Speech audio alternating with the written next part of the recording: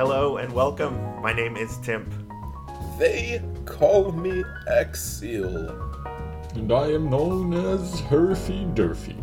And this is Go Mode, a Link to the Past randomizer podcast. It's a podcast about a Link to the Past randomizer, and you can listen to it at work, or while you're driving, or while you're doing chores, or really just whenever. Yes. So you're probably still hearing some music. I did go ahead and extend that music, as I mentioned at the beginning of last episode. Since these intros have gotten a bit longer, I felt like we needed a little bit more music to kind of carry us through it. So I just wanted to kind of show that to you. That was a demonstration. New music.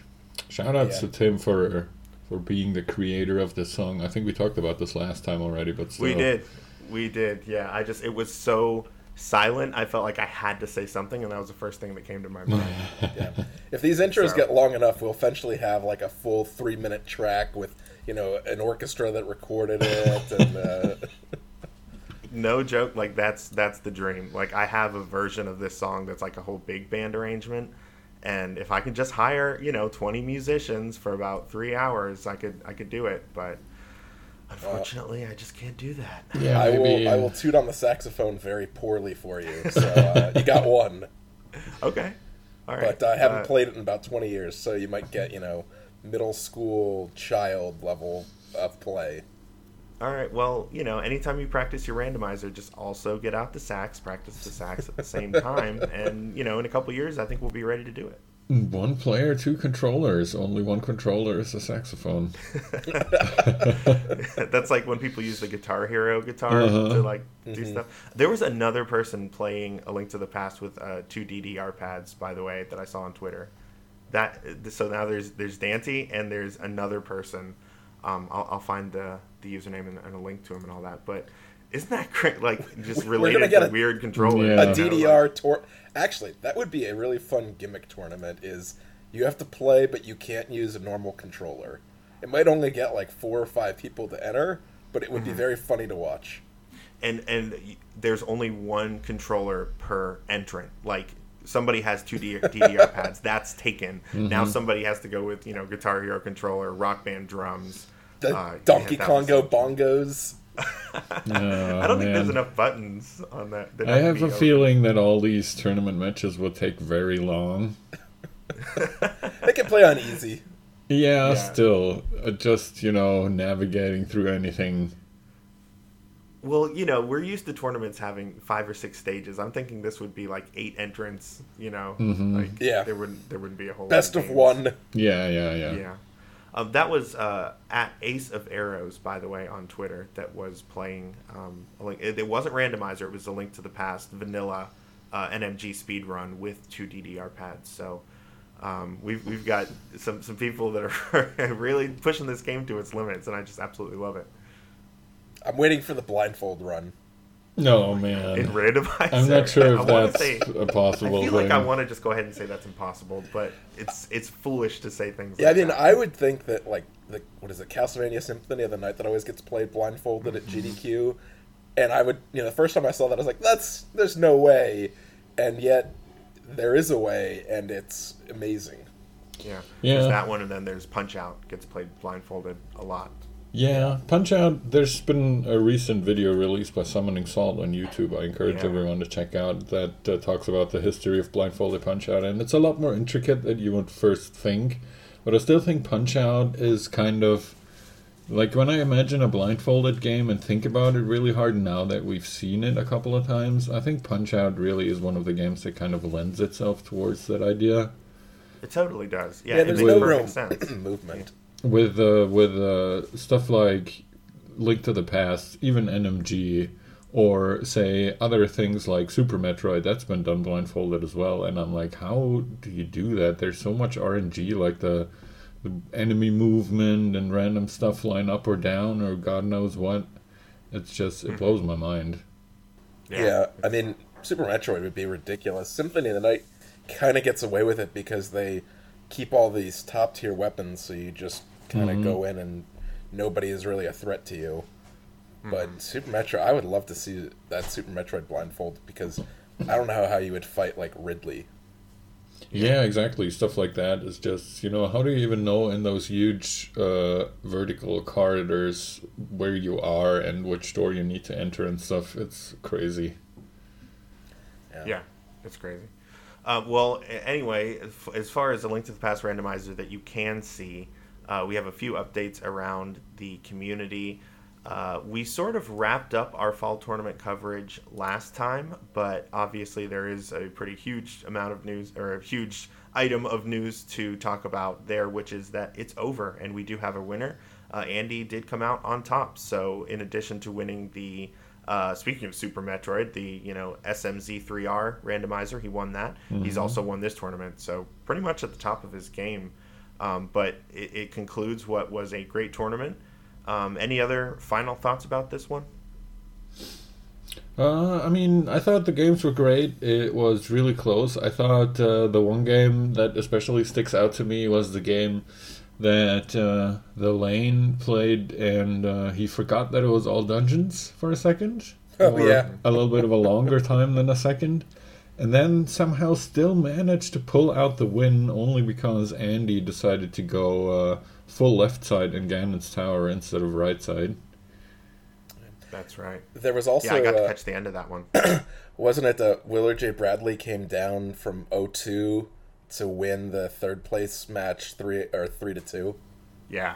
Yeah, that's the ridiculous. Full run back, for the bronze. Shout out to Willard J. Bradley. That was extremely impressive as well. Cool. Well, that wraps up. God, I feel like this is going to be a different show when we don't have a fall tournament to talk about, because we've literally been talking about it since our first episode. I just want to say I'm so glad it's finally over. Yeah, hats off to all the tournament admins and commentators and restreamers and trackers and just everybody. I think there were a lot of people helping out in that whole time period. Definitely. Also from me, kind of abusing my power as a Go Mode podcast host to reach out and say thanks to all the volunteers that helped us run this tournament as an admin of it. I feel like I should be thanking people left and right. It wouldn't have been possible without all the volunteers, so big thanks to everyone, players included. Absolutely. Yeah. And you're always welcome to use this as an avenue to speak to whomever you'd like, Herf. So yeah, I know. It's just, I don't know. I like to separate the two, Yeah, unless I have some juicy information, then I don't like to separate the two too much. And we love you for that, truly. So we have another tournament that wrapped up. As we mentioned, we have our Challenge Cup that was pretty much running concurrently with the fall tournament. Also has come to a conclusion. GG to Chazame. And I'm pretty sure it is Chazame. I know we've said Chazame in the past. I think it's Chazame. Beat out Espeon 65536 2-1. Yeah, shout outs to Chazame. Congratulations on coming out on top of this tournament. Also, shout outs to Frostbite 3030, who did take the bronze, so that's nothing to sneeze at. And then Os28 was fourth, so shout outs to all of them. Any final thoughts on the Challenge Cup? As you said, big shout outs, big GGs to everyone. Top four, nothing to sneeze at all. I think these guys have proven that they can hang with the best as well. So maybe we'll see them in the next official tournament. Yeah, I really liked the idea, and I would hope that, I know that the Challenge Cup was run by a different group from the main fall tournament, but I think it was really a great idea to take the folks who either for whatever reason couldn't get into the qualifiers or they didn't qualify in the qualifiers and put them in a tournament and kind of play it alongside the main one, because it was a great opportunity for people to get some playtime and get some experience in a tournament setting. So again, I know that kind of got thrown together pretty quickly, but I think I'll say it was successful. Absolutely. Yeah, definitely. I mean, it had some birthing pains, I want to call them, but I think everyone or every tournament or everything does if you throw it together that quickly. And it went pretty well. It took about as long as ours did. It crowned a winner. It did everything it was supposed to do. There weren't any major screw-ups or any drama that happened out of that as far as I know. So, yeah, definitely pretty good. Absolutely. Looking forward to the next one. Yeah. Yeah. So now we can all take a little hibernation and, focus on our practicing everything in the privacy of our own non-streamed stuff. Like, for example, if you're like me and forgot how to do the bomb jump, you can just endlessly practice that and not really feel like, you need to have a stream up and running for your next match.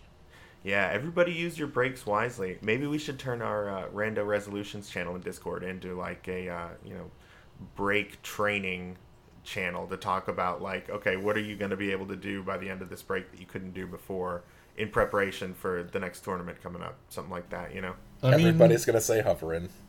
I mean, you guys... They know it's good for them. You guys keep talking about a break, but the community tournaments, they just keep coming, man. I mean, I don't know how many there are now, but there's a lot of them. Everywhere I look, everyone's talking about a different tournament that they're joining. It kind of feels like the burnout that everyone was feeling, the players are ready to go still. Yeah, well, when you think about it, I mean, brackets only involve a small amount of people, and they did go on for pretty, maybe like a month, maybe even longer in both tournaments. So that's a lot of people just sitting by the sidelines, not getting to participate. That's true. I think a lot of them maybe are raring to go. Yeah, so, I mean, if you are taking a break, which I personally am, I think that's a good idea. But if you feel like still playing, there's plenty of different tournaments. There was talk about a league coming up of some sort.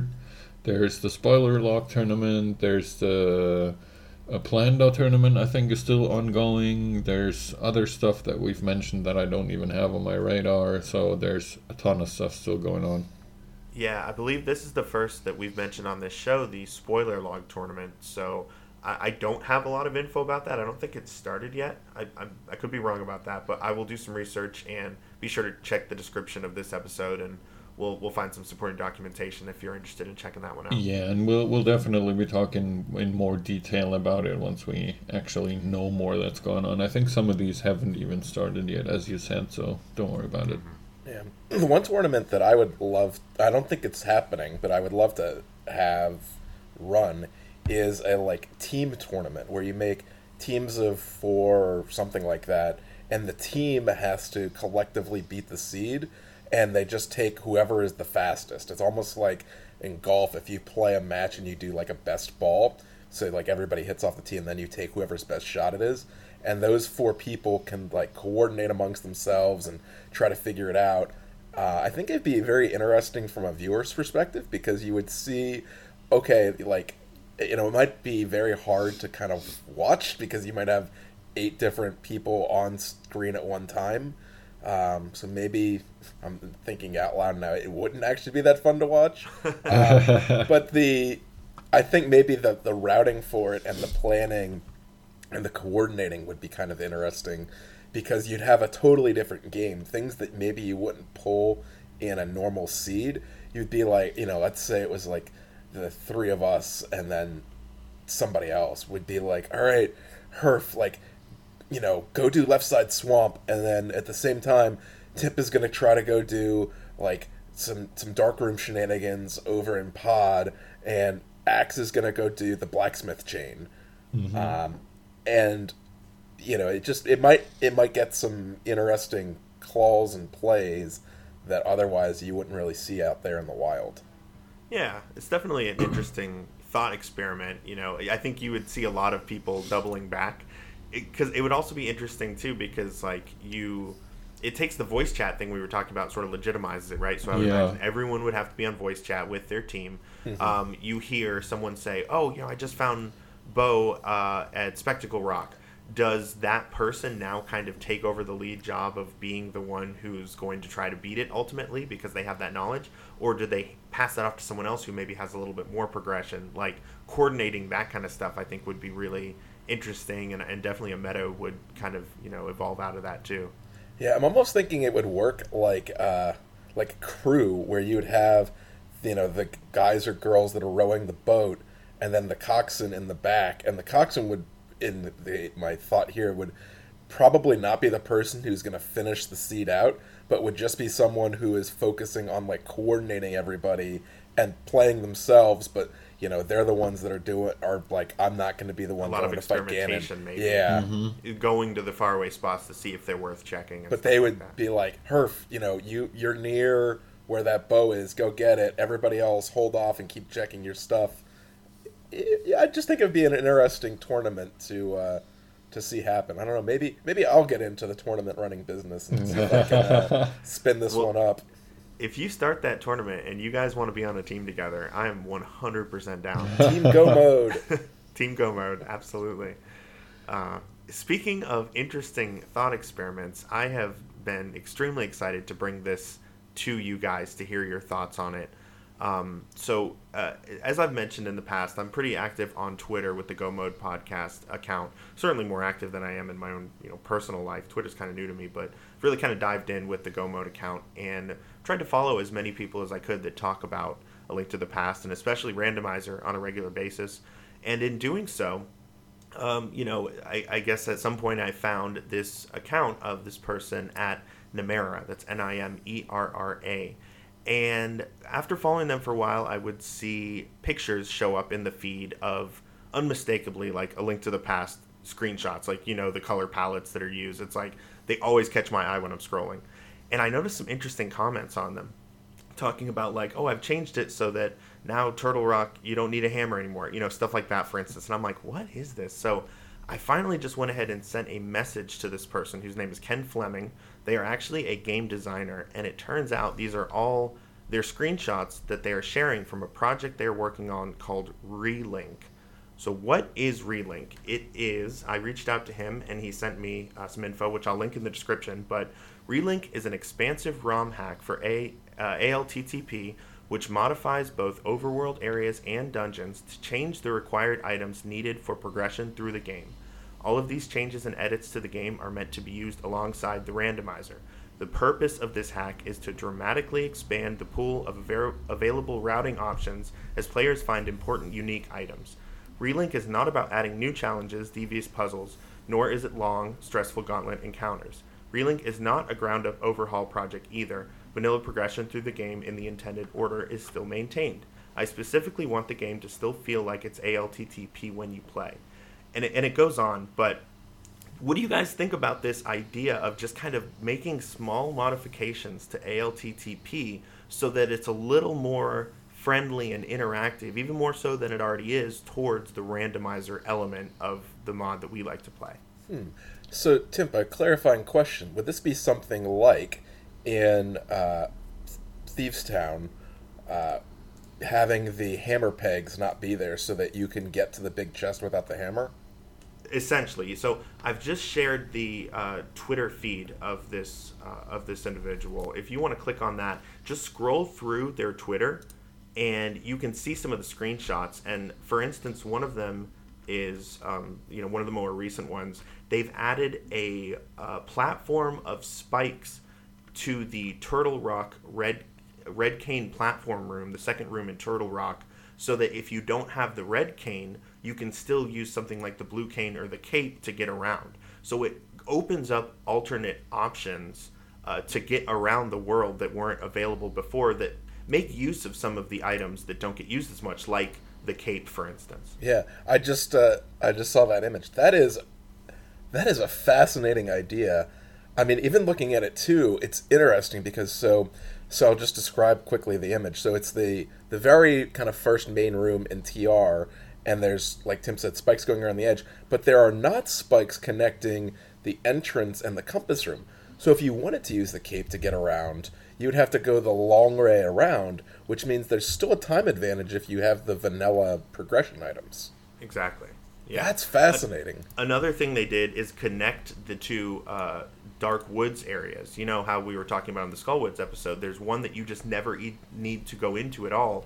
They've connected them so that you can go between the two, and I think they even made different requirements to get in one versus the other. So, and it also does things like that a lot, where it utilizes areas of the vanilla game that don't get seen at all in Randomizer by, connecting them in some way. I think the swamp, or the Misery Mire area, has also been connected through a series of additional item chains you can use to get in it, instead of only the flute being an option. Yeah. I'm looking, he has a GIF of Eastern Palace, and just looking at it, so there's now a block in like the main hallway that you walk into where you have to go left or right, and you can lift that block up and jump down to the big chest. If you go left, there's hammer pegs. This is really cool. Mm-hmm. So I think we've pretty thoroughly explained kind of what he's doing, and I think we all can understand why he's doing it.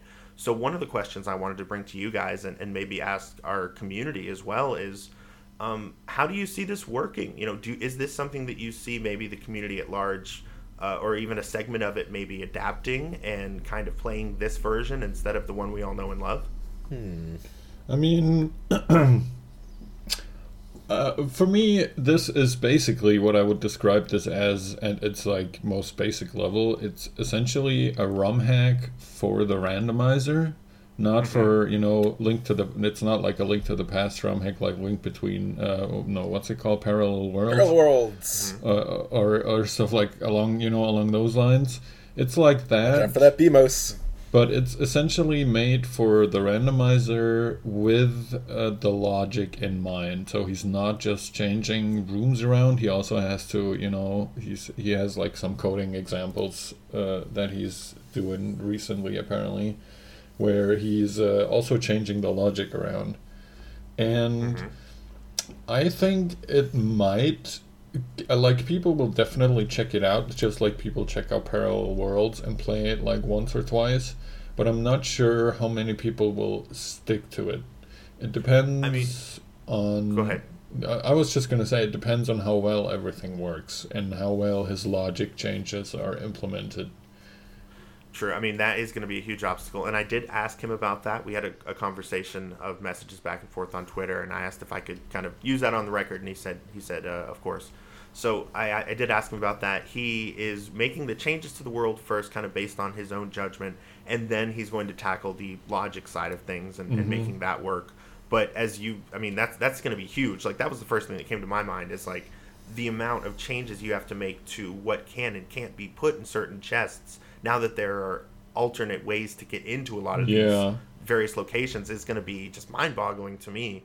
If anyone can do it, I would imagine it would be a game designer. So he's definitely got a leg up in that regard.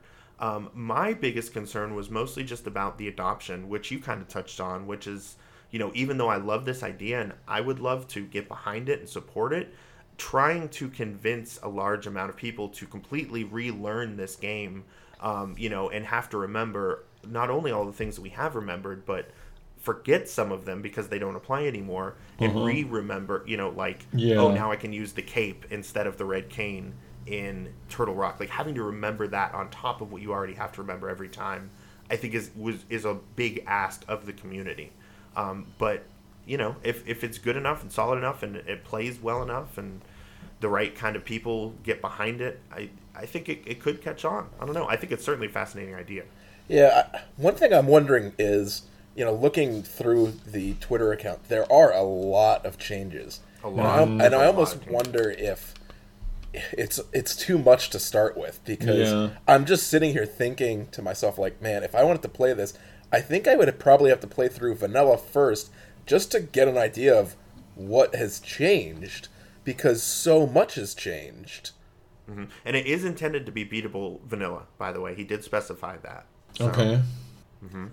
I mean, I'm not sure. I think, you generally know the areas and what they look like well enough from playing Rando so much that you would notice all the differences, but you probably, as Tim was saying, you probably would have to relearn pretty much everything that you know about the randomizer logic.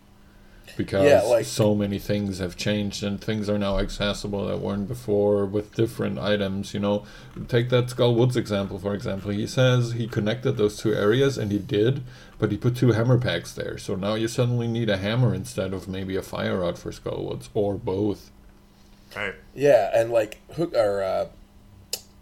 Checkerboard Cave now is accessible from the Light World, which is pretty cool, but it requires the red cane to get across. Yeah, exactly. So, I just wonder, that's kind of what I'm wondering, is it just might be so overwhelming in terms of how much has changed that you can't keep it all straight in your head. And I'm I think what he's doing is cool, and I'm not trying to, poo-poo on it or anything. I'm just wondering if a few less, changes that are just, hey, like the one we showed in TR, where now you can get through TR with this additional item. Maybe that's the focus instead of, oh, some things that you remember, like, for example, the checkerboard cave, now you need this additional item that you didn't, like, totally different items than you did before, if that makes sense. It's just, it might be too much to keep everything straight if it's, hey, there's different requirements now, and not just, oh, there are different requirements, but you can still get through it the vanilla way. Yeah. No, another thing that he did that is not even really related. Like, I'm looking at a layout of Tower of Hera that he did. Instead, when you get up to Moldorm, instead of having to walk all the way down to the south and jump down, you can do that from the north now. So that cuts out like 5 seconds, and it's just like a little quality of life thing, you know. So in general, I mean, I think he's trying to just improve the overall experience of Rando, which I can absolutely appreciate, and I think we're all on the same page there, but we maybe just have some concerns about the adoption and how it might kind of be received by the community as a whole, and you know, whether we could get a whole community around, you know, committed to playing something like this. But I'm fascinated to see where it goes next. Yeah, I definitely think it's an amazing idea. Like, as you guys were saying, we're not trying to badmouth it in any way. Of course not. We think it's great. I just think, you know, as you were saying, another thing I want to touch on is people that use trackers, especially trackers with maps. They're going to have to completely have that reworked. So we need, you know, community members who are so invested in this that they want to make trackers or change existing trackers for this. And I hadn't thought about that. Depending, like, it seems like he has to change a lot of the logic that's going on. So it might not even be a concern for him. But if he wants to stay close to the Rando version that is out, like the official one, he'll have to, you know, patch his version whenever a patch comes out for the official Rando. Which will, you know, it's always kind of bad when you're the last link in a chain and you have to wait for the official version to come out, and then you have to kind of patch it into your one, and then you have to check if it messed up your logic somehow or your item placements or whatever. He might not even bother with any of that since he has to change so much of the logic anyways. But it's, yeah, I don't know. It just seems, it's a great idea. I'm just not sure if it's really something that's, I don't want to say viable. Viable is probably a better word. Yeah. So we will definitely stay updated on that. Like I said, we have a link to a paste bin provided to me by the developer of this that I would encourage everyone to check out, and I would also encourage everyone to follow @Nemera on Twitter for updates on this. He told me he wants to try to have it completely finished in a month, which sounds very ambitious to me. That does sound very ambitious. I mean, best of luck to him. I definitely want to try it out. Same. I do too, and I think, you know, maybe one of the things that would be helpful is if we get a lot of people from the community playing it and point out things like we're saying here, like, hey, this is a cool idea, but when you're doing this to Checkerboard Cave or, you know, Tower of Hera, you know, that might be a little too much if you want to get the community to sort of play this as a rando thing. Maybe instead you could try doing, you know, like, not bug testing per se, but more of like beta testing and giving feedback on, yeah, this seems to work, or no, I think you need to rework some of this stuff, because I have no idea what, you know, as a designer, I'm sure he's well aware that you need people to actually play your stuff to get ideas of what works and what doesn't. But hopefully this podcast might give him some folks to help with that. I think what he should do, and I'm sure he's thought about this a lot and knows about it, but I think what a good idea might be is once he releases it, he should give everyone kind of like a list, like sort of like patch notes almost, where it's maybe he doesn't, you know, just put, okay, this area is now this area or something like this. Maybe he puts like hammer and then he puts everything that you can now do with a hammer, you know, like hammer now lets you go between the two Skullwoods areas, hammer now lets you skip this part of Turtle Rock or whatever the heck it might be. So, you know, if you play rando normally and then you try out his game for the first time, you have this list of items and you're like, oh, hey, look, I found the red cane, and then you look up red cane in his list And it's like, all right, with Recane, I can now finish Ice Palace, which I couldn't finish before because it's changed. So, something like that. Yeah, you're exactly right. Anything that helps people who are already playing a lot of rando adapt to this faster is going to be invaluable to making this catch on. Yeah, exactly. And I did see they do have a beta up on Google Drive. Of the vanilla version. I don't believe there's a rando version you can play yet, but you can play and beat the vanilla version, and I think that is just about finished. I could be wrong about that. Yeah, he said about 2 weeks ago or so that, here it is, and you can play through it. You just have to patch your ROM, because he's not providing the ROM, nor of course is anyone in Randomizer. We would never expect anyone to do something as sinister as that. But yeah, I don't know. Cool. It's an interesting thing. So yeah. I wish him a lot of luck, and yeah. Same. Yeah, we'll be staying tuned to this story, and we'll be rooting for you. Okay, we're at about 30 minutes here, and we have someplace that we need to go, guys. Where do we have to go? We got to take a little trip up the mountain. The dark one, that is. To a little animal up there. That is called... Axe. Oh, try next. Turtle. Okay, let's go to Turtle. Or Turtle, yeah, that sure. Okay, let's go.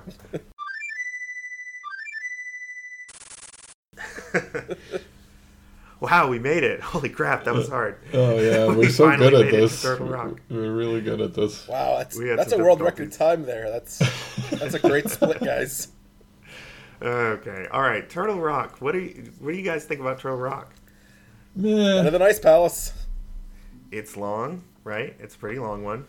I think it's not that bad, with the exception of the chain chomps. That's probably my least favorite part in there. There's a lot of annoying parts in there, but the chain chomps are my least favorite part. And that's really the only problem I have with Turtle Rock. It is long, and it can be bad thanks to the ice rod, but it's not really Turtle Rock's fault that the ice rod exists. It's not Turtle Rock's fault, that's true. It's Trinex's fault. Yeah. I mean, the worst part is you can go through all of Turtle Rock and have the ice rod be in there. Because it can be anywhere except on Trinex or GT. Exactly. Yeah. So speaking of that, I mean, there are a lot of items that are needed not only to get there, but to work your way through and then finally complete Turtle Rock.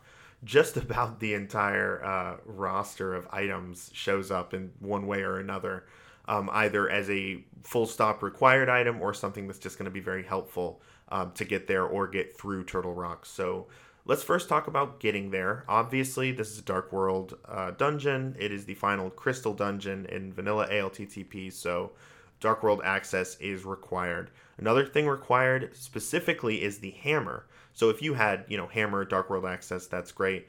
But you also need to have the Titan's Mitts anyways to get up here in the first place. So you need to have Titan's Mitts and hammer and Moon Pearl to even begin to think about getting in here. So that's like the main basis. If we're talking about East Death Mountain access, which is what you'd have to have, then that means on top of what we already mentioned, you have to have either the mirror or the hookshot to be able to get over there in the first place. And then you don't need this to get there, but it's better if you have the hookshot as opposed to the mirror, because then you can also check out Hookshot Cave on your way, which is usually helpful. But really, it's the hammer and either hookshot or mirror and all that Dark World access stuff that you have to have before you can go. Yep. Cool. Next up, we have our items needed while you're in Turtle Rock. So on top of all of that stuff, you're also going to need one of the 3 medallions to get in. In Vanilla Link to the Past, I think this one is Quake. Is that right? I think it is Quake, yeah. It's Quake. Okay, but in a randomizer, as the same with Meyer that we dealt with, this could be any one of the 3, and you're not going to know until you go check it out. So a lot of people might think they're in Go mode until they show up at the gates of Turtle Rock and realize they don't have the right medallion to finish, and they are not in Go mode. So never forget that you're going to need one of those 3 medallions to get in, and it's going to be worth your time. If you're up on the mountain before the point where you actually need to do Turtle Rock, to take a quick look over at that screen and see what your medallion is, because knowledge is power, my friend. Yeah, absolutely. I mean, I think a lot of people, like in general, I would say people gamble when they have 2 out of the 3 medallions. If they haven't checked before, they'll just go there and hope that it works out. And if you only have 1, you usually, won't try to gamble it. You'll just go and see if you can find the other one, or at least check out what it is and then go look for that specific one. Yeah, that's a good point. If you have some, I would still go up there and hope that you can get it and maybe check some things on the way, as opposed to just like only looking around until you get up there, because that would be a real tragedy if you were in go mode but thought you might not be. Yeah.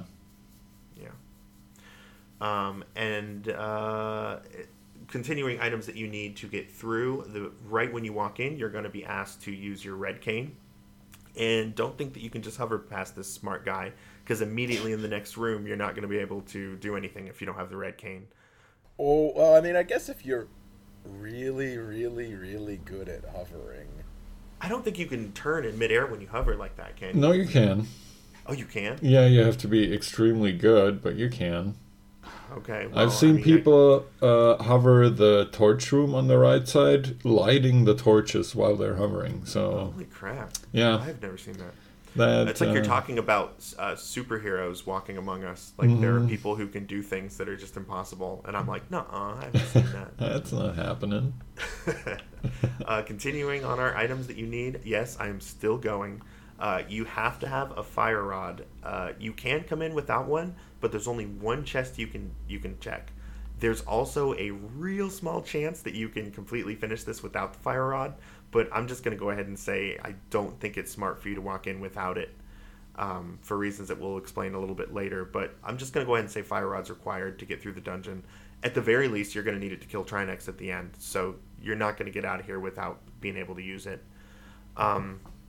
And then the ice rod, as we talked about before. This is, frustratingly enough, the only actual progression use of the ice rod that's in the game is using it to kill Trinex. So, for that reason, since it only has one purpose, it could be anywhere before Turtle Rock, and a lot of times it's known as a pretty trolly item for a lot of people. And that is also the reason why people are usually happy when Turtle Rock is a pendant, especially when it's not the green pendant. It still doesn't completely eliminate the chance that Trinex will have an item that you'll need. You never know. It might even be on the pedestal if everything goes wrong. But there's a significantly higher chance that you're able to skip Trinex, which means you don't have to go hunt the ice rod, which could, as Axe was saying earlier, be literally anywhere in the game, except for on Trinex or in Ganon's Tower. Well, if it's a pendant, it could even be in Ganon's Tower, I guess, if it's super trolly. Yeah. Oh yeah, God. I mean, I guess if you're doing all dungeons and you have all 7 crystals, it could be anywhere in GT as well. Ugh.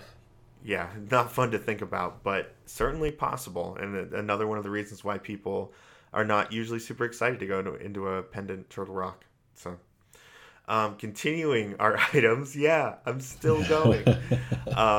You probably are going to want, if you truly are looking for items, I would consider the mirror to be pretty much required, because it is going to help you check a location that is technically a Light World location called Mimic Cave.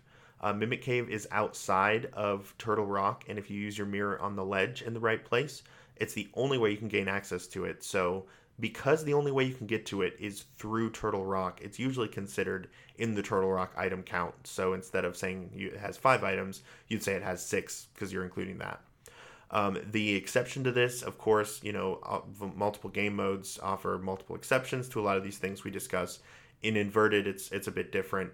There are ways you can get on there and go through Turtle Rock, and we're not going to get into those in this episode at least. But otherwise, mirror to get Mimic Cave, definitely recommended on your way in here. Yeah. And then finally, these are not needed, but you're probably going to want to account for them one way or another. This is known as the Magic Dungeon in Vanilla.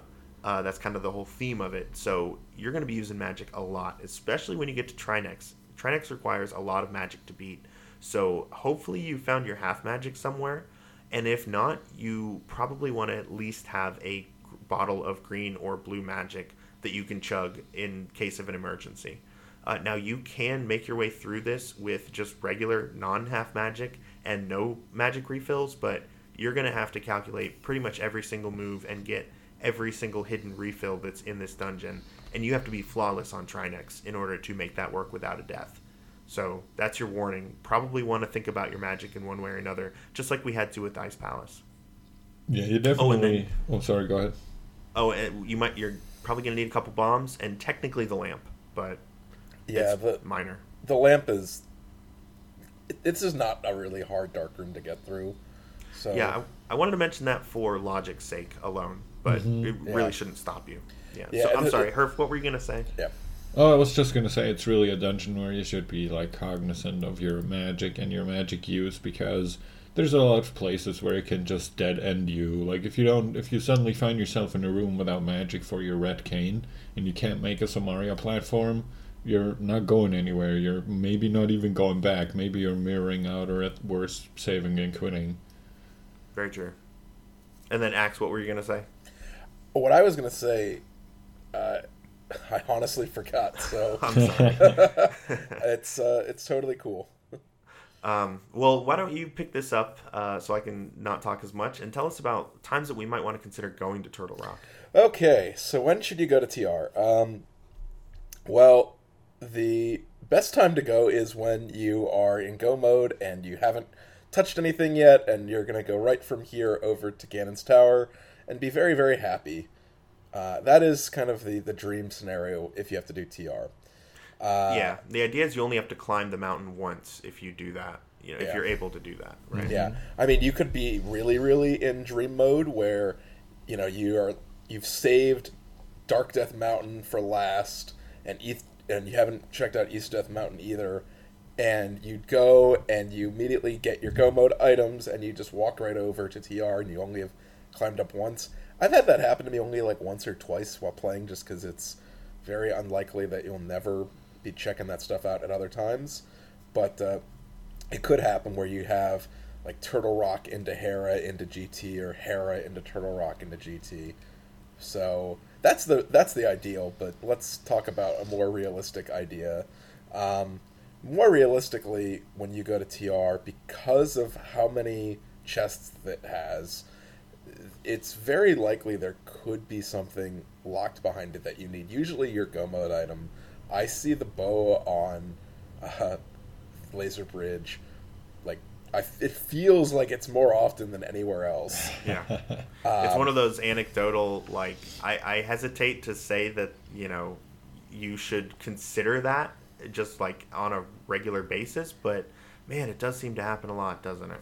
Yeah. I mean, I've also seen seeds that have really unfortunate triple dips into TR, where you've got an item in the compass room, let's say it's the hook shot that you need to finish off Swamp Palace, and then Swamp Palace has the fire rod, and then you've got the bow on Laser Bridge that you need to go finish out Eastern to get the ice. There's some crazy stuff that can happen. And it's it's kind of one of the reasons that TR is not that nice, because while a lot of the dungeons we've talked about before, a double dip or even a triple dip is annoying, but whatever, if it happens, it happens. Here, because you have to climb up all of Death Mountain to get there, when you get into a double dip or triple dip situation, you just are completely deflated, because it's likely not a required double or triple dip, and you just messed up the routing somewhere else. Yeah, exactly. In general, it's a good rule of thumb to say the less trips up Death Mountain you have to make, the better. Sometimes you can't avoid them, as you said. Sometimes there's just stuff, spread out in such a way that you have to keep going up there all the time. But if you can keep the trips up there as low as possible, it's a good time. And the other important thing, especially for those who are not, execution specialists, make sure whenever you're going to do this that you can actually survive Trinex. If you're coming up here with 7 hearts and green mail and no potions, and no half magic, that you could get all the way through this, and then you could just run into a wall on Trinex and bang your head against it, and that's probably, if you have other options, that's not a great idea. You probably, if you're thinking, okay, go to Ice Palace or Turtle Rock or Misery Mire, you probably, in that case, actually I would say want to go to Misery Mire and hope that you get half magic or a bottle or a mail upgrade so that the other two are more survivable. Just because, again, and I think this is one of the things I've tended to hammer on, is one of the important things in Rando is knowing your own skill level. If you know that you can't pull off, Trinex without getting hit, don't put yourself in a situation that you have to do that. Yeah, you might lose a minute or two, but you're going to lose a lot less time than dying 4 times in a row to Trinex. Yeah, exactly. Mm-hmm. Cool. Okay, so I think we've covered, when you would want to go to Turtle Rock, when you should make that move. Let's talk a little bit about what you stand to gain from it. So we have 12 item locations in Turtle Rock for a total of 5 items. But if you include the Mimic Cave, that means 13 item locations for 6 items. So we have 2 of our Dungeon Trash, the compass and the map, Big Key, are 5 items that you stand to gain. And then there are 4 small keys to round out the rest. And then, of course, our Mimic Cave item, which, by the way, that is guaranteed to be an item. It's not, mixed around with the Turtle Rock count. It's just it's a overworld location check, so it's going to be an item. So keep that in mind too. It is a little time consuming, so if you can avoid it, you probably would want to. Certainly, if you're in go mode, I wouldn't take the time to do it. Even if you are still kind of looking for equipment to help you with Ganon, I still wouldn't do it because it's very time consuming. So that is the item count.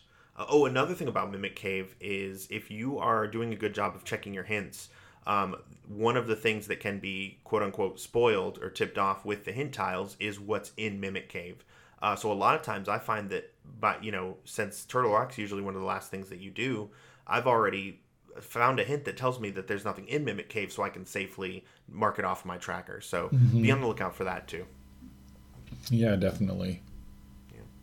All right, Herf, do you want to start us off with this walkthrough? Yeah, for sure. So finally, we're going to make it in. We hammered down the pegs, we stepped into the portal, we pulled out the red medallion, raised our sword, and a bunch of magic stuff happened. And then we jumped off the back of the turtle, and we walked in. And nice. once we walk in, we see a hint tile to the left, but as you just said, usually Turtle Rock is so late into the game, usually, that it might not even be worth checking it. It really depends. I feel like, especially in Go mode, you don't need to check any hints normally. I feel like in Go mode, the best you can hope for is a boots hint if you're afraid of the big key in Ganon's tower being on the torch. But other than that, you probably don't really gain anything from it. I would agree. Yeah, in Go mode, I think ignoring hints is probably the way to go. In fact, if you've got everything except for one item, I know I just said that hints can tell you what Mimic Cave is. I guess for that reason, I probably would check if I had one item left, because this one's really close to the entrance. It's easy to check. Yeah. Yeah. The one time I do check this is, let's say I've done a very early Hera, like within the first 20 or 30 minutes, and it just so happens that I'm able to get over into Dark Death Mountain and actually get up and open up TR. At that point, I will check the hint, because if it's like, okay, well, I've got I've somehow already have Titan's Mitts and the hammer and a medallion and Master Sword, I might as well open it up while I'm up here doing some other check. Maybe I'm checking out just Dark Death Mountain in general, or East Death Mountain, whatever. Then I think it might be worth it, because you could get a good hint from that. But if you're walking in here to actually fully complete the dungeon, it's probably not worth it. You're right. Yeah. So we check the hint, or we don't check the hint, depending on what we want to do, and we find 2 skulls in our way. We pick those up. The left one has a full magic refill, and the right one has a bomb if you should need one. Usually you come in here with quite an assortment of bombs, but if you need one, there's one for you to grab.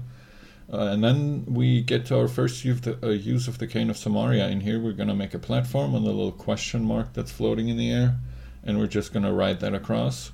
On I want to warn everyone, especially of a later room, don't, get bored on those platforms and start charging up spins and spinning.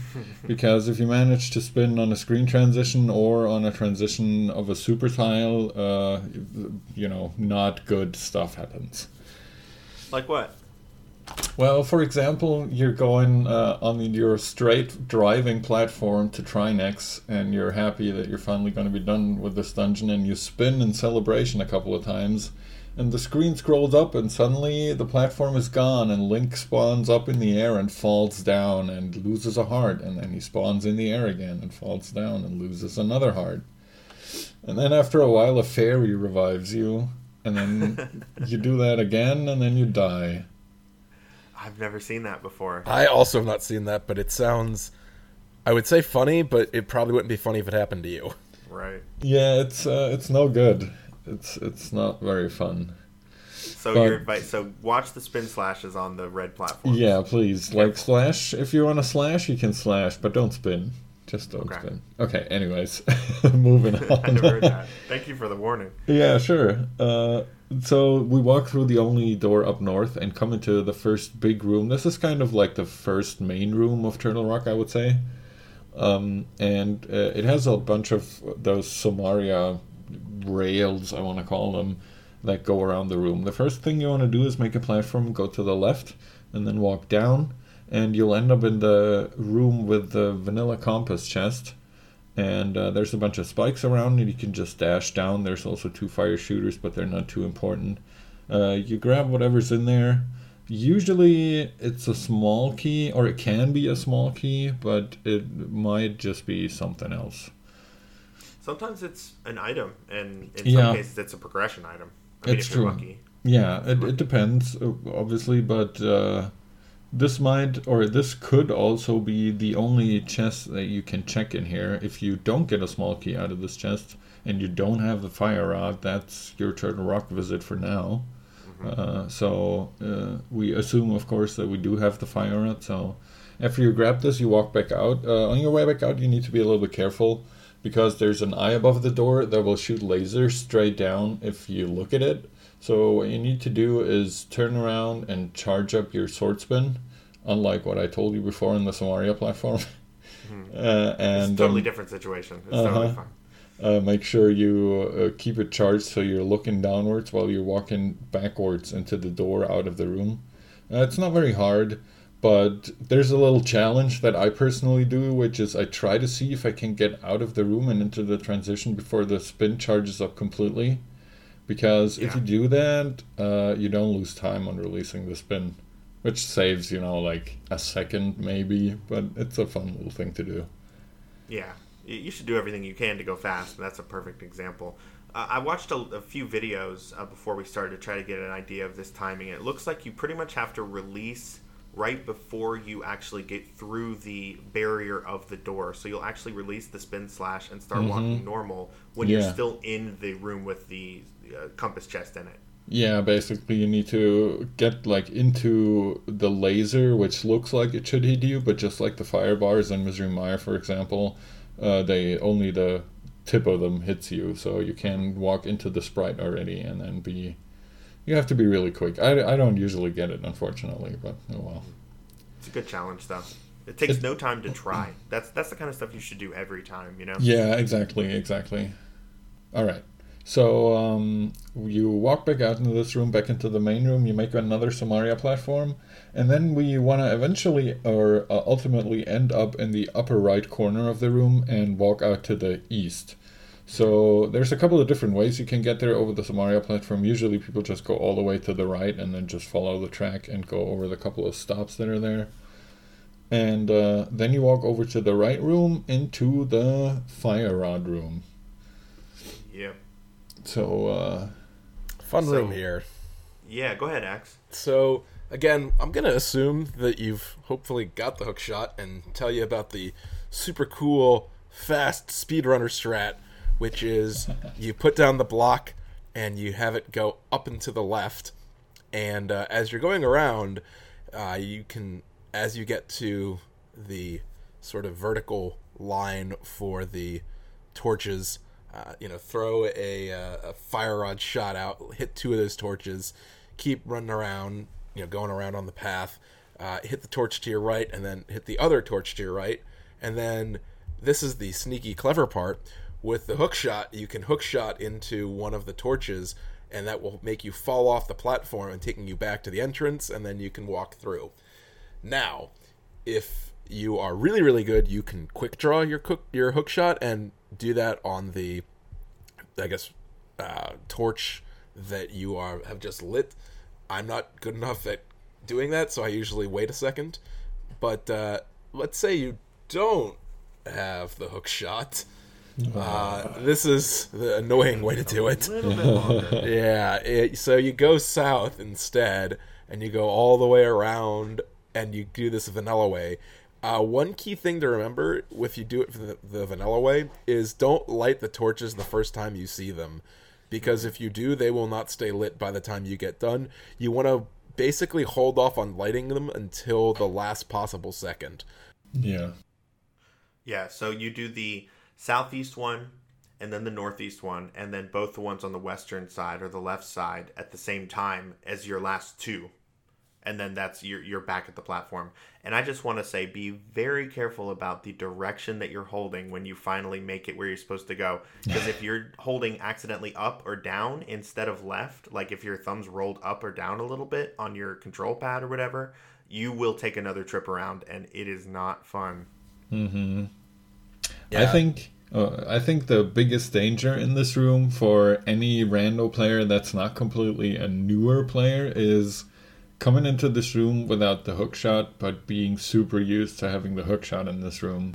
Yeah. And then just going, you see them go the wrong, quote unquote, wrong way first, and then they're like, oh crap, they light all the torches, and they're like, oh damn, how do I get out of this? Yeah. Oh, I can't.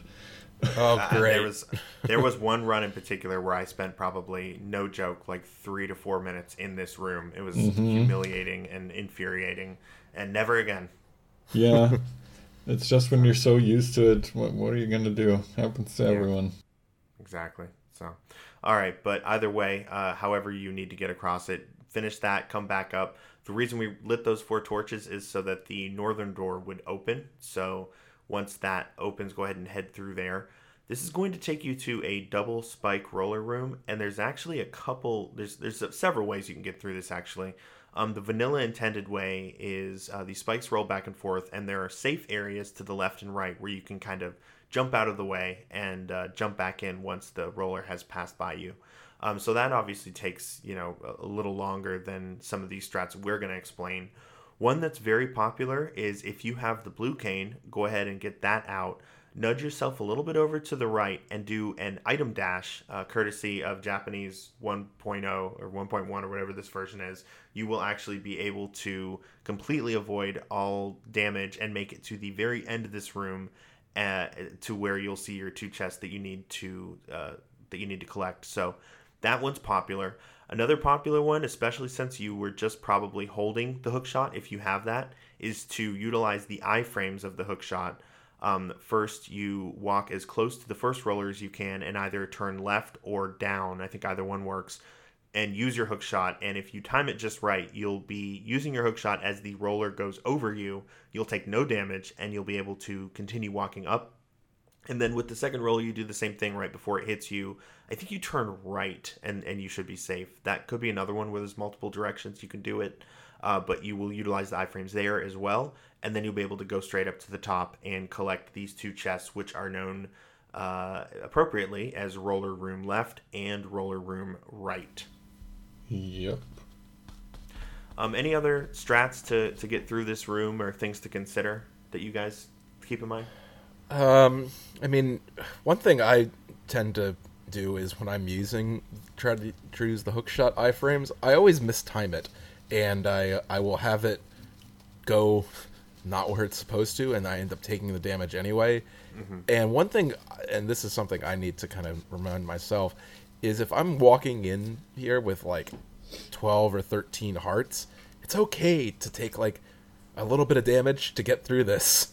Yeah. It's not the end of the world. rollers really aren't too bad damage-wise, so it really doesn't matter too much by the time you get in here, usually.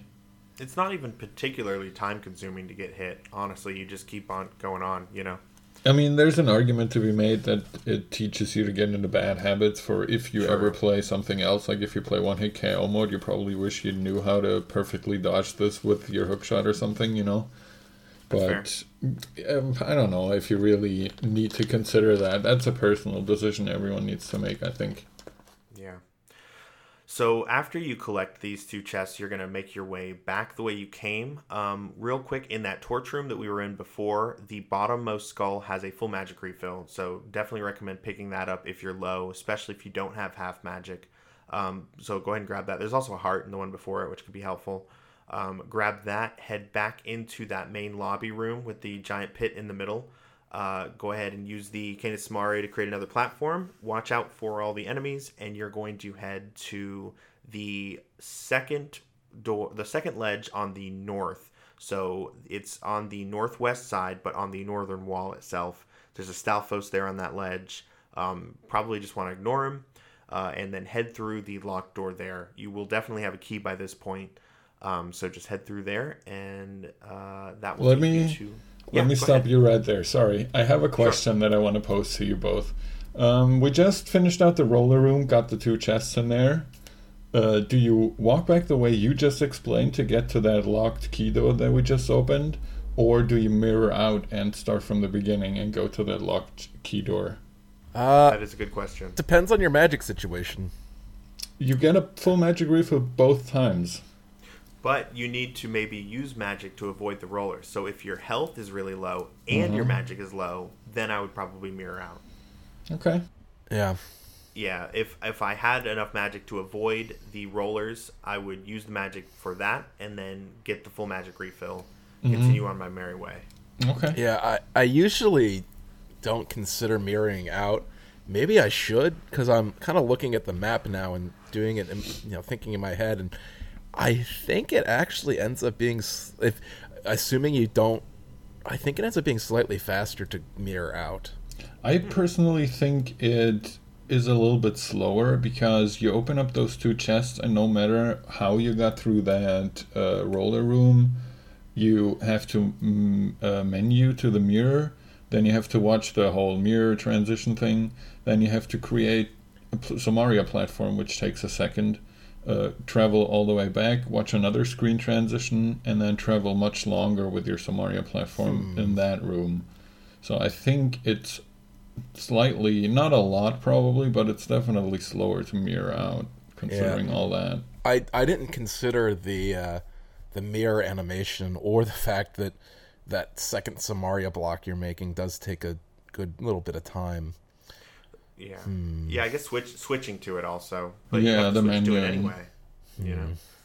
Yeah, I don't know. It's maybe worth a little bit of experimentation. I'm just going off what I see, and I don't usually see people mirror, and runners that are more skilled than I am for sure. So I think a lot of us start our routing by mimicking what we see most of, and then kind of modifying it to what works best for us. I usually see people walk back. And I ask that because I started out, when I started playing Randomizer, I started out mirroring back, and it seemed like the logical choice because I'm right next to a full magic refill. It's, right there. Anyway, I need to get back to that main room anyway, and I don't have to deal with those rollers again on my way out. But I changed it, I don't even know when or why, but I changed it to walking back out if I can. And I was wondering what you guys were doing. Yeah, I think those are my thoughts. Mm-hmm.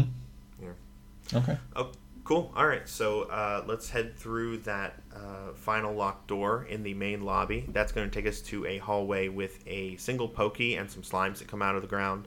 If you have the fire rod, definitely kill this thing with the fire rod. It is not only the fastest, but the least annoying way to take care of it.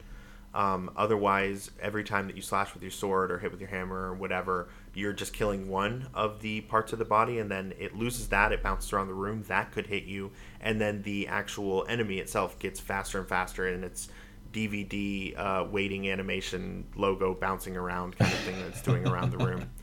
So definitely light it on, kill it with fire if you can. If not, either way you have to kill it because you need to collect its key and then walk through the door here.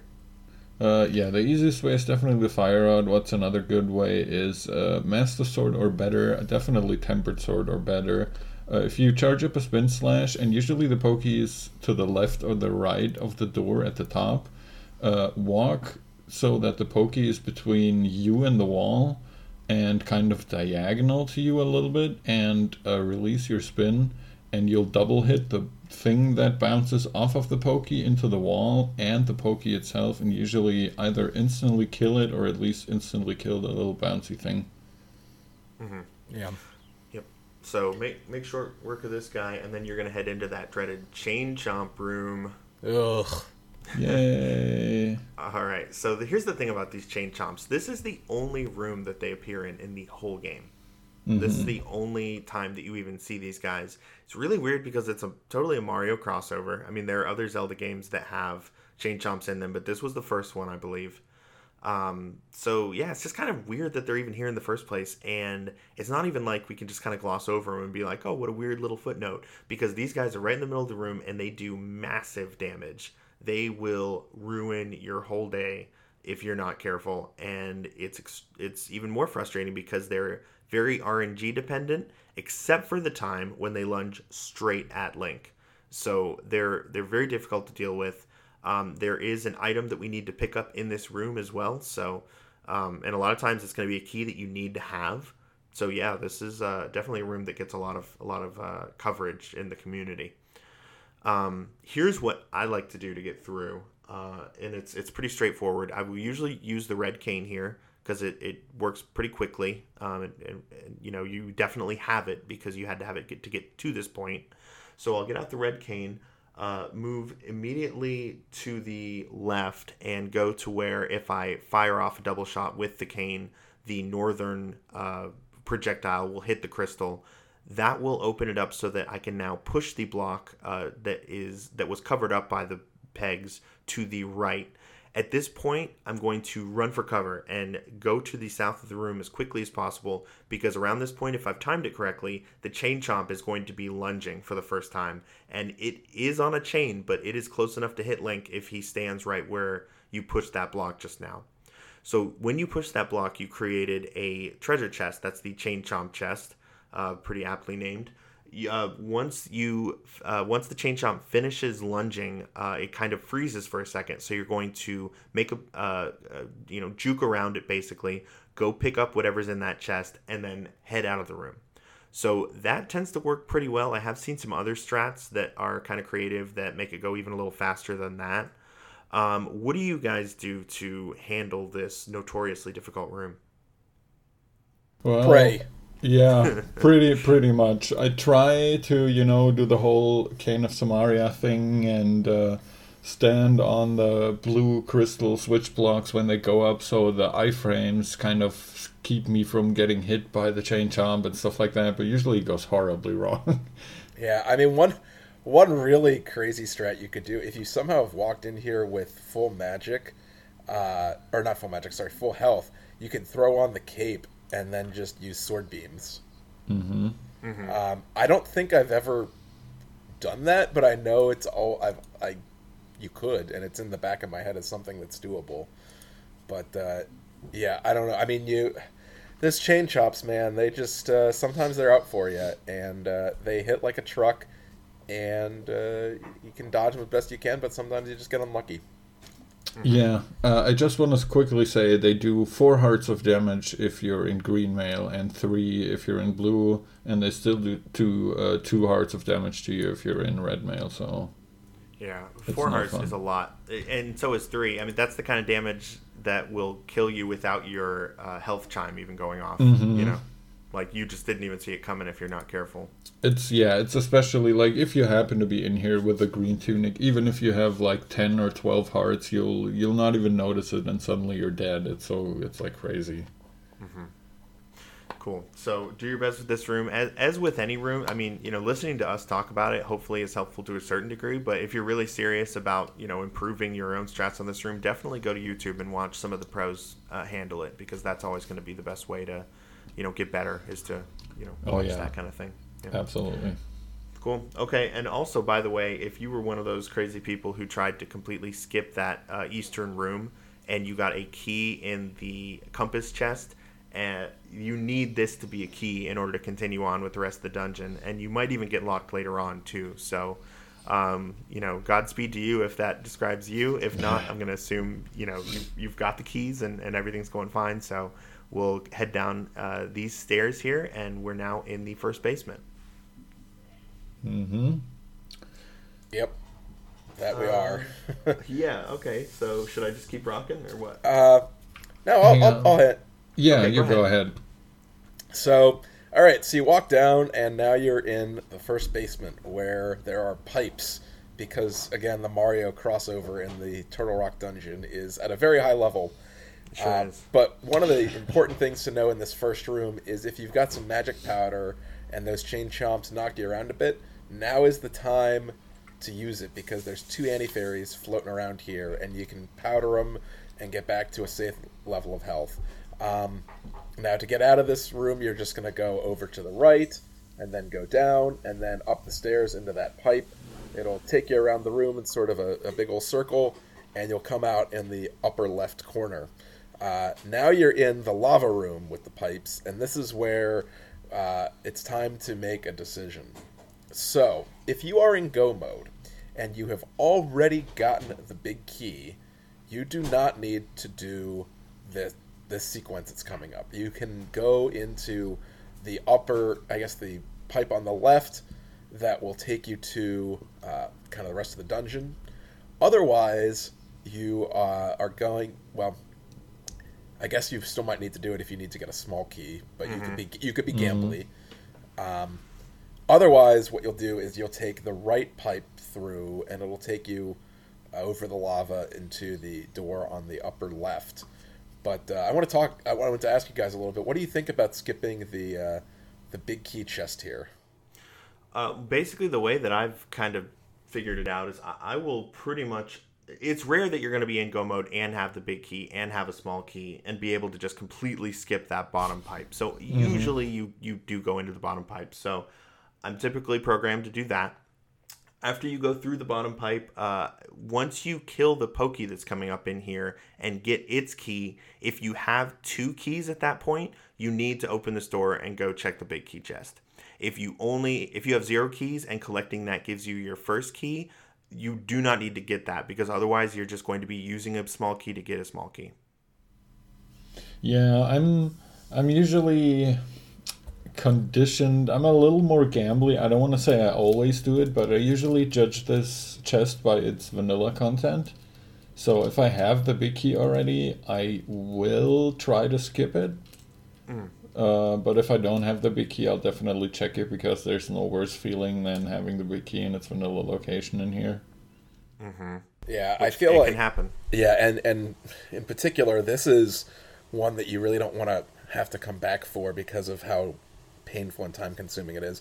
There's the big chest itself you could skip, or you could skip stuff on Laser Bridge, and that doesn't feel as... Well, I guess you can't skip Laser Bridge to look for the big key, but if you're looking for items, I guess, it doesn't feel as bad to go back and do those, because there's kind of checkpoints there. This one you have to really take a long walk back, and it's a pain. So I kind of am with Herf. Is I will check this chest unless I already have the big key, in which case it will depend on whether I'm in go mode or not. Yeah, but there are only so many chests that can even have the big key. A big key can't be on Laser Bridge because you have to use the big key to get there. Yeah, That's exactly. true. That's true. So really, the only places the big key could be are this particular chest, the big chest, and the ones that we've already opened. Right. So you'll know. I mean, if you don't have the big key, then and you have 2 small keys when you get here, or even if you have 1 small key when you get here, then that's you. Yeah, you do need to check it. Any other situation, I'd say you can safely skip. Yeah, pretty much. That's and if I'm wrong, somebody, you know, definitely let me know. But I think you're right. That's what I'm doing. I generally don't even care about my small key situation if I'm not like forgetting something super important or am just unreasonably lucky. But I generally just care about my big key situation. I'm not, other than this chest, I'm not very big on skipping chests in Turtle Rock because of how risky it is. For example, I never ever skip the big chest Just I don't because either. it's right there. Like there's you might as no well. reason to not check it, and it has so often been a small key. And it gives you you a need. nice checkpoint in case you screw up later and die. Exactly.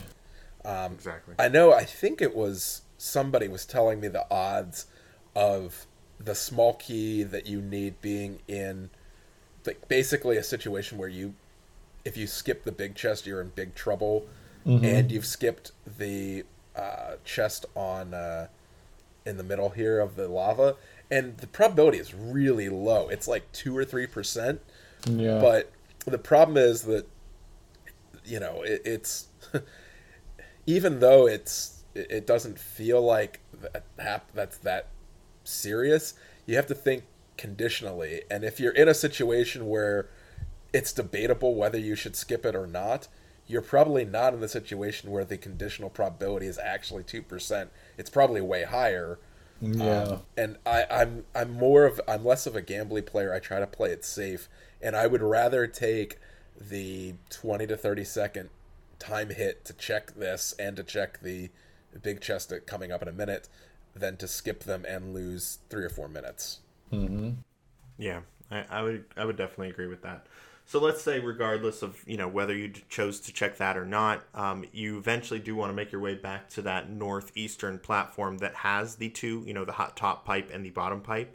And once you've kind of done everything you needed to do in the bottom pipe, you are going to take the top pipe, which will eventually dump you out into the southwest of this room. You'll head through that door, and you're going to be faced with 2 pokies that, again, if you have the fire rod, you should just use that immediately, kill them each in one shot. Otherwise, you're in for a pretty long fight. If you're here without the fire rod, you're a crazy MFer anyways, so you don't need my advice to tell you what to do. If you have the fire rod, though, definitely use that. Now, at this point, this is kind of what we were talking about with skipping the big chest. It also stands to, it's worth mentioning that there's potential to skip Mimic Cave this way, too. You can head to the east and just go through that door, and then that takes you over to where you can go through the big key. You can go through that door, right? You can go through the door on in that room with the 2 pokies if you kill them, yeah. Okay, it's not just openable from the other side, right? No, you can go through it if you want to skip like everything outside, so Mimic Cave and the big chest. Okay, all right, just want to make sure, because I never do that. But so you can do that. You will skip the big chest and the Mimic Cave check. Again, depends on your whole situation and the kind of risks you want to take. Of course, in these walkthroughs, we always assume a full clear, so instead of going east, you're going to head south, which will take you to a fork in the road.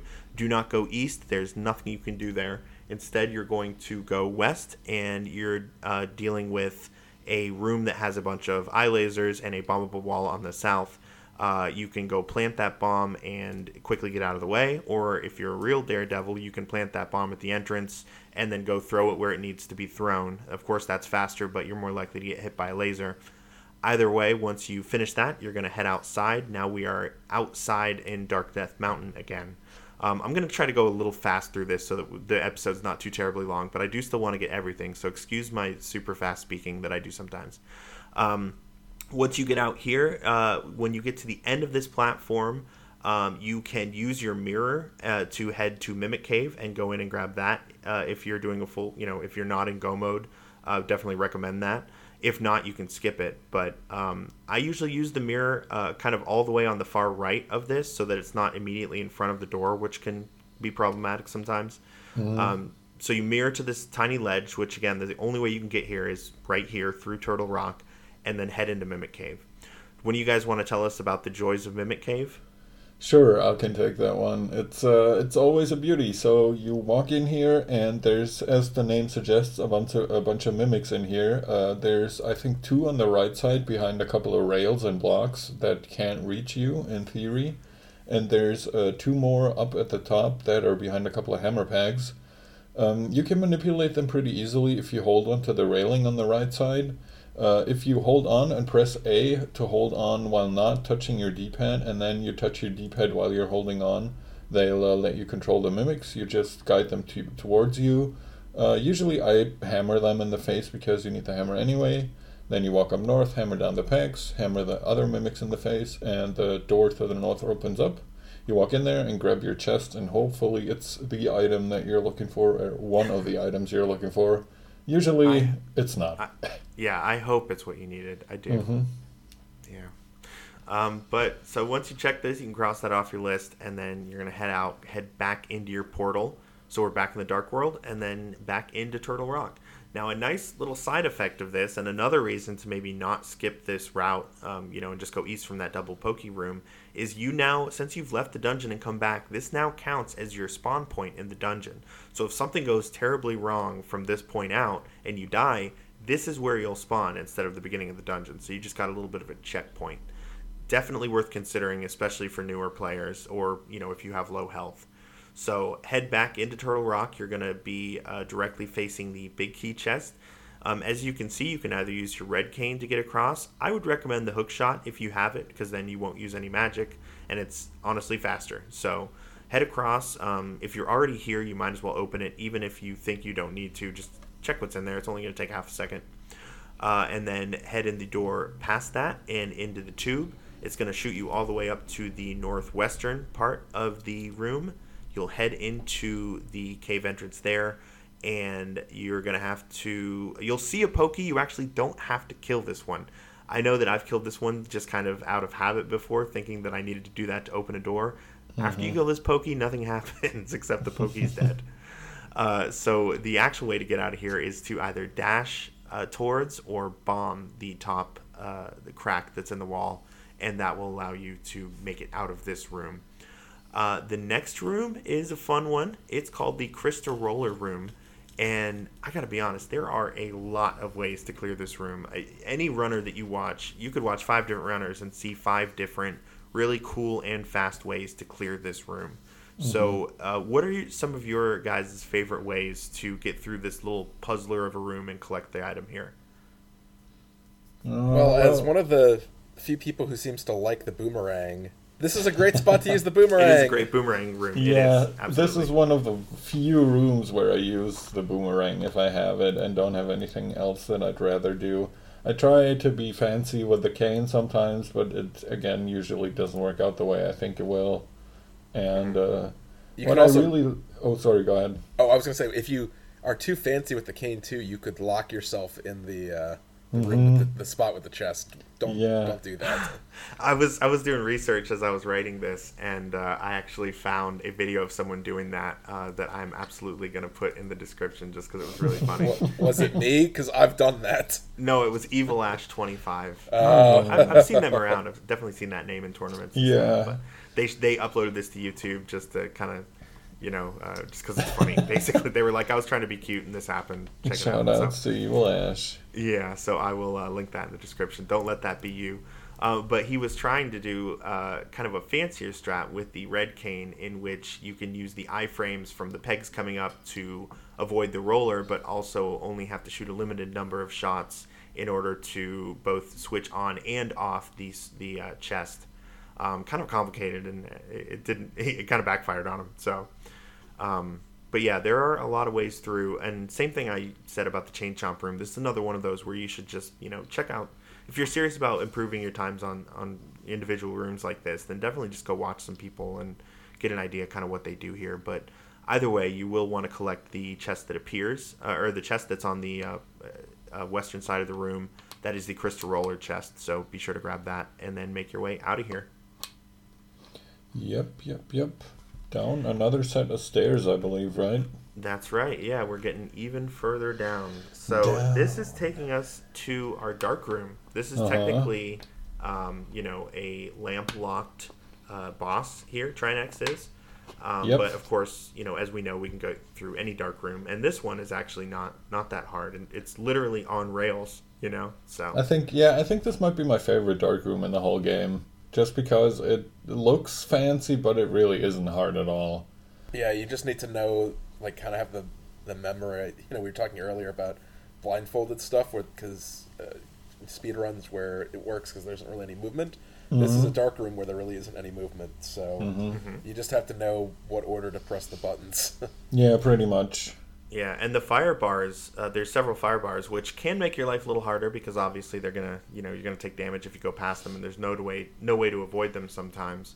But they can make this room a little easier too because they're visible, unlike pretty much anything else in the room, except for the platform that Link is on. So using those two things, you can get a pretty good idea of where you are and which way you need to go, as long as you've played this without being dark a few times, you know? Mm-hmm. So we won't go too much into detail about exactly how to make this work in the dark, or, you know, the path to take. Again, I think that's something you should just watch some people do and figure out on your own. But I will say there is a ledge where you can grab a full magic refill, and I would recommend doing that, especially if you're about to contend with Laser Bridge. Yep, if you want to stop, there's a ledge on the far right side where a full magic refill, and I think 2 hearts are there, so a little bit of a refill if you get too damaged by the fire bars. Mm-hmm. And then moving on to the south, when you end up to the southwest of that, you end up on a small narrow bridge that is flanked by a bunch of eyes that shoot lasers at you. Usually I'd say at this point in the seed you definitely want to dash through this, assuming you have the boots. If you don't have the boots, another good way is shooting a silver arrow in front of you. It will lag the game horribly. This will be the laggiest place you've ever seen in the whole game, especially once the eyes start shooting. But it'll kill the mini Helmasaur that's in your way. Or you can place a Somaria block and just kind of, move him or push him out of the way. Mm-hmm. And then it kind of depends on what you're doing then. If you're in go mode or you're not looking for anything and you have a small key, you can thankfully skip out on the horrible laser bridge. But of course we're going to assume that we need to check out our dear old laser bridge down here. That's right. There's another nice thing about this laser bridge area too that we're going to briefly explain. So before we get into... Okay, so this is a room that has 4 item locations, and there's probably an item, and there might even be progression here if you've made it this far and you're still not in go mode. So the only problem is these 4 chests are all protected by these laser eye things that we've seen throughout the dungeon. Now, in vanilla ALTTP, you get the riot or the mirror shield, which is sometimes called the riot shield, in this dungeon as its main item, and that blocks these lasers so you can safely go check all these chests. In Rando, it's pretty unlikely you found all 3 shields at this point, although from a logic standpoint, the randomizer game will assume that you either have found that or Magic Cape or Blue Cane, because you can use any of those 3 to avoid these lasers to get through and check all 4 of these chests. Now, it is also possible to check without those if you happen to be a really, really good player who has learned the timing and exact movements to avoid these lasers and just kind of scoot by them. It's a very, very tight timing. It's another one of those things you probably need to watch somebody do and practice quite a bit to get an eye for. But it can really give you an edge if you know how to do that, because sometimes you'll find yourself here without any invincibility items or riot shield, and you're going to need what's in those chests. And without just dying a bunch, the best way to check is to be able to just sneak by these lasers. Now, there is some good news, which is that at the bottom of this room, I'm not even sure why this is necessarily, but there is a place where you can bomb the wall and actually leave the dungeon. So by leaving the dungeon, it takes you out to this tiny little ledge where you can't do anything. If you just turn right back around, you're back in the dungeon. But remember from before, any time that you enter a dungeon, that's now your warp point. So this is only a few rooms away from Trinex, and obviously it's the same room as this super dangerous laser bridge. So having this be your new respawn point can be absolutely invaluable to helping you get all these items and take out Trinex on a second try if possible, if needed, without having to redo the entire dungeon like you normally would if you died on a boss like Cold Stare, for instance. Yeah, that respawn point is really, really valuable, especially if you're a newer player. I like it because I screw up on Laser Bridge all the time, so I will take it as a Laser Bridge safety, because I will try to do the fancy movement tech to, avoid the lasers, and I'm still working on getting that down, and a lot of times I end up taking a laser to the face and then a, crystal dude to the face and then fall, and all of a sudden that's, 8 hearts right there. Yeah, that's brutal. Yeah, absolutely. Now, there's another really cool trick that is, I would say is sort of advanced in trying to find the right application for it, but especially for higher level players, it's something that can really, really come in handy, and it involves this outside ledge here. Herf, we were talking about it a little bit before recording. Can you kind of explain this strat and what's involved in utilizing it here? Yeah, sure. So essentially, what you can do is, let's say you went into Turtle Rock looking for the Ice Rod because you need to kill Trinix as your last crystal or something, and you've made it all the way to Laser Bridge, but you didn't find anything. So you can't kill Trinix, but you want to get back in there, and you don't want to have to go through the whole dungeon again.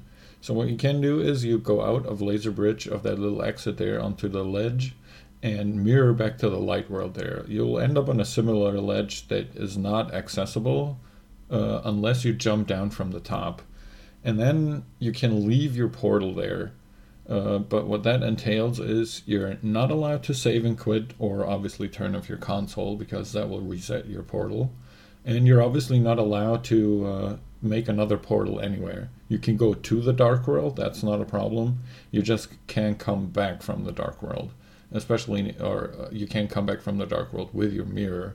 Mm-hmm. So to make up for that, you basically have to kill yourself in the overworld of the Dark World, which will then, assuming you have not killed Aga 1, give you the respawn menu that you would get if you saved and quit.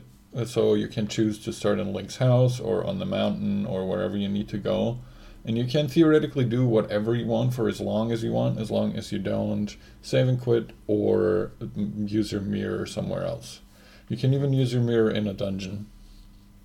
So, and what that does is it maintains that portal that you first created. And so once you do finally find that Ice Rod or whatever you were looking for in that situation, instead of having to do all of Turtle Rock again, you can just go to, kill yourself so that you have the ability to start anywhere in Light World, go to Mountain, go up to the top where Spectacle Rock is, you go over to East Death Mountain. There's a place you can fall down from there, and that takes you back to your portal, so you can take the portal. Now you're in Dark World, go through the portal, and you're back in that Turtle Rock spot. So that is a huge benefit to being able to cut out having to do what would essentially have been a very long double or triple dip through Turtle Rock, and instead basically just warp right back to where you left off in your search.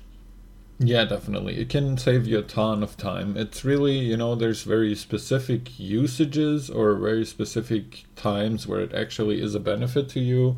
But if you can identify those times and then make use of it, it can save you a whole trip through all of those slow Samaria platforms and, going through all of that again. Mm-hmm.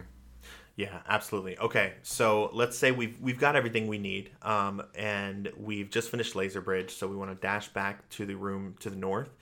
Be careful of this beetle. Don't let him troll you. You will have your key now, so use your key to go to the room to the west. This is going to open up a big, expansive sort of crystal switch maze room, and there are a few ways to get around it. You'll see a lot of people, there's a specific strat you can do with item dashing with the red cane, where you explode it so that your northernmost projectile hits the crystal, you dash through a gate, and then your westernmost projectile hits another one, and it closes the gate behind you so you can go the way you need to go. It's really cool. Definitely recommend doing some research, checking out how to do that strat. But even if you're not fancy enough to do something like that, even just using your Master Sword or anything higher to slash while you're standing on one of the pegs and letting it come up and hit you and then just walk through it is a perfectly valid way to get through this room as well. There's lots of anti-fairies, so if you need to powder one for some health, I would definitely recommend doing that. But you're basically making your way to the north of the room, which is going to take you to the penultimate room of this dungeon before we fight the boss. Any other things to consider in this room that you guys want to point out? Yeah, other than the red cane, swag, and I've the seen you do that before, Axe. You know how to do that, right? Yeah, I do. So you basically, when you walk in, I'll try to describe how you put it down.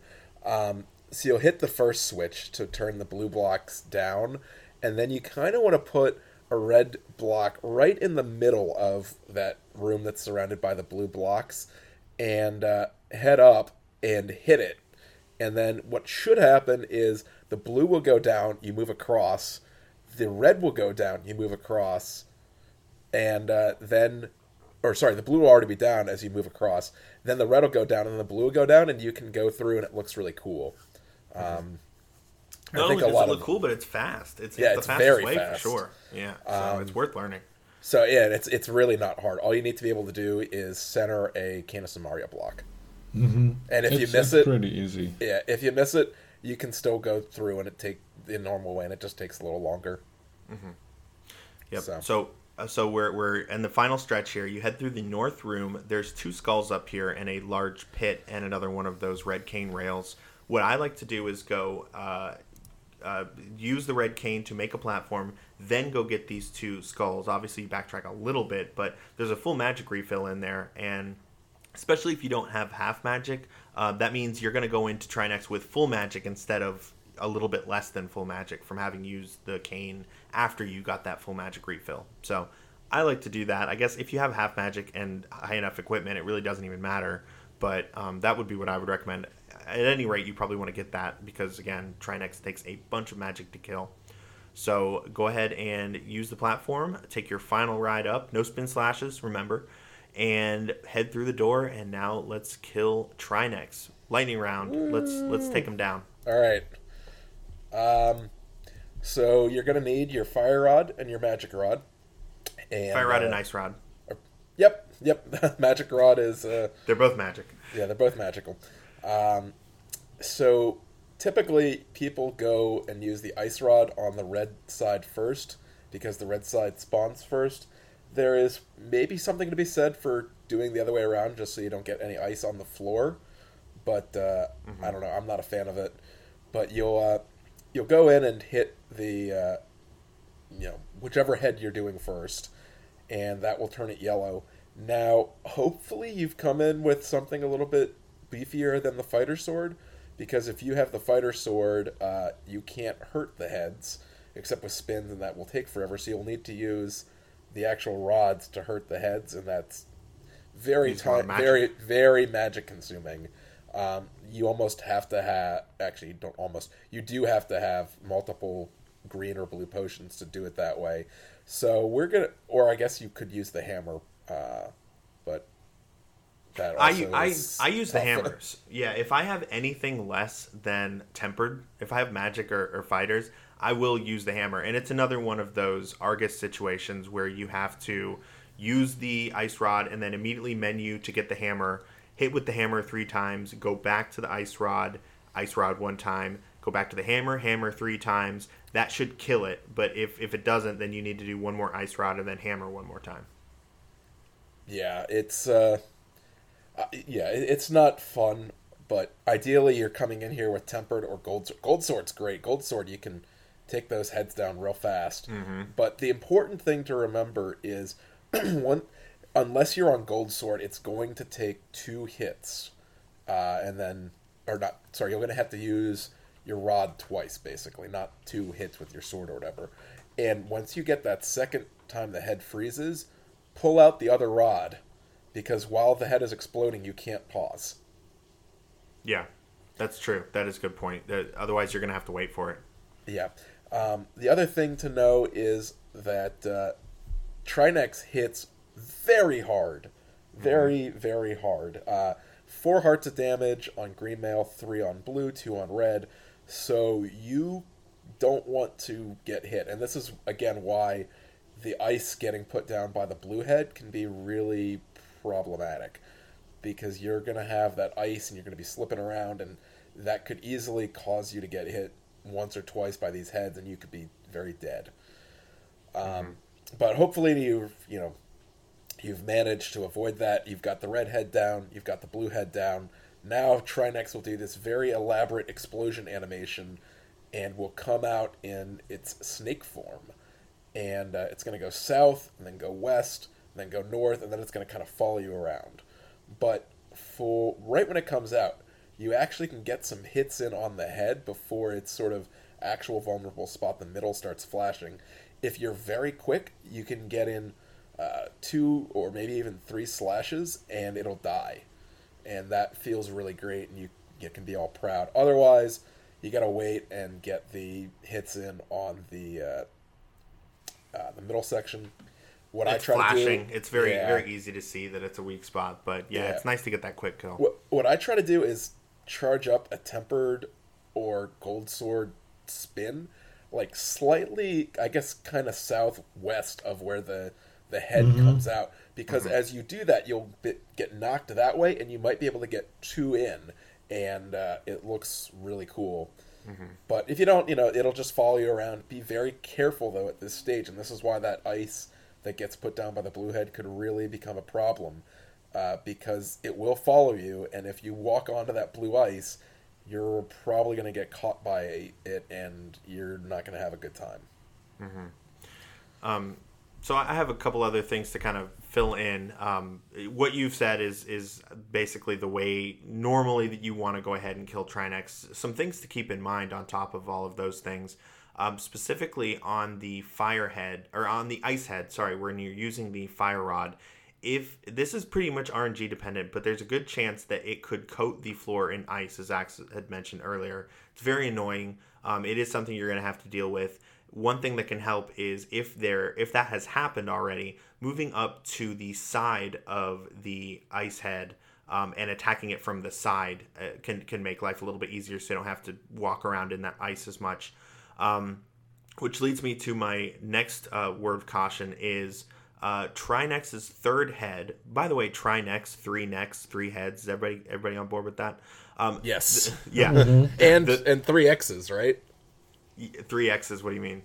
Nope, only 2 X's. I thought it was Trinex, but it's only 2 X's. Never mind. Okay. So yeah, Trinex.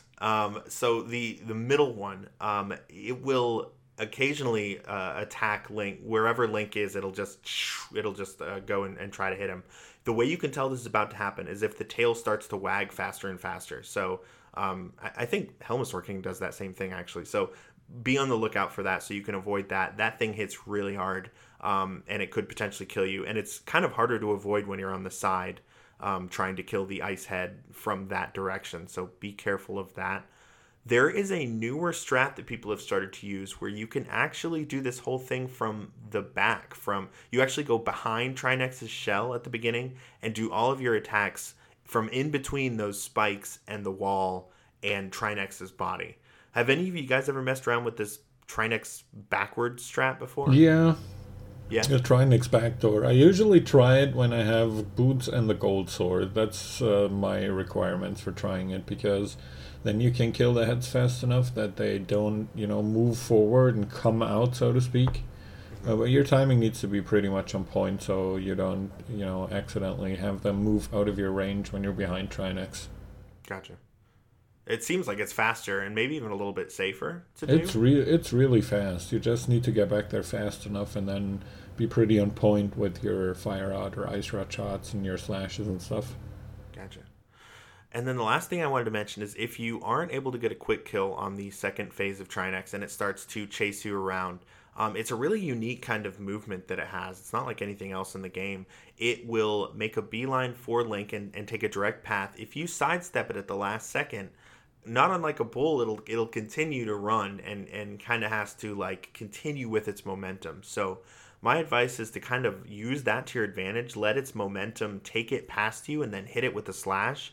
And if you try to take tight circles around it to avoid it, it's gonna probably get you, because it's not gonna have to travel as far to be able to attack you. But if you move very far away and force it to gain a lot of momentum to come towards you, that's a lot easier to sidestep and use to your advantage that way. So that's my general kind of strategy if I do find myself dealing with this phase of the fight. But it's ultimately not too hard. Just don't get hit. And then finally, the last thing I'll say is no matter where you kill Trinex in the room, the final item is going to spawn in the center, maybe a little bit lower than center in the room.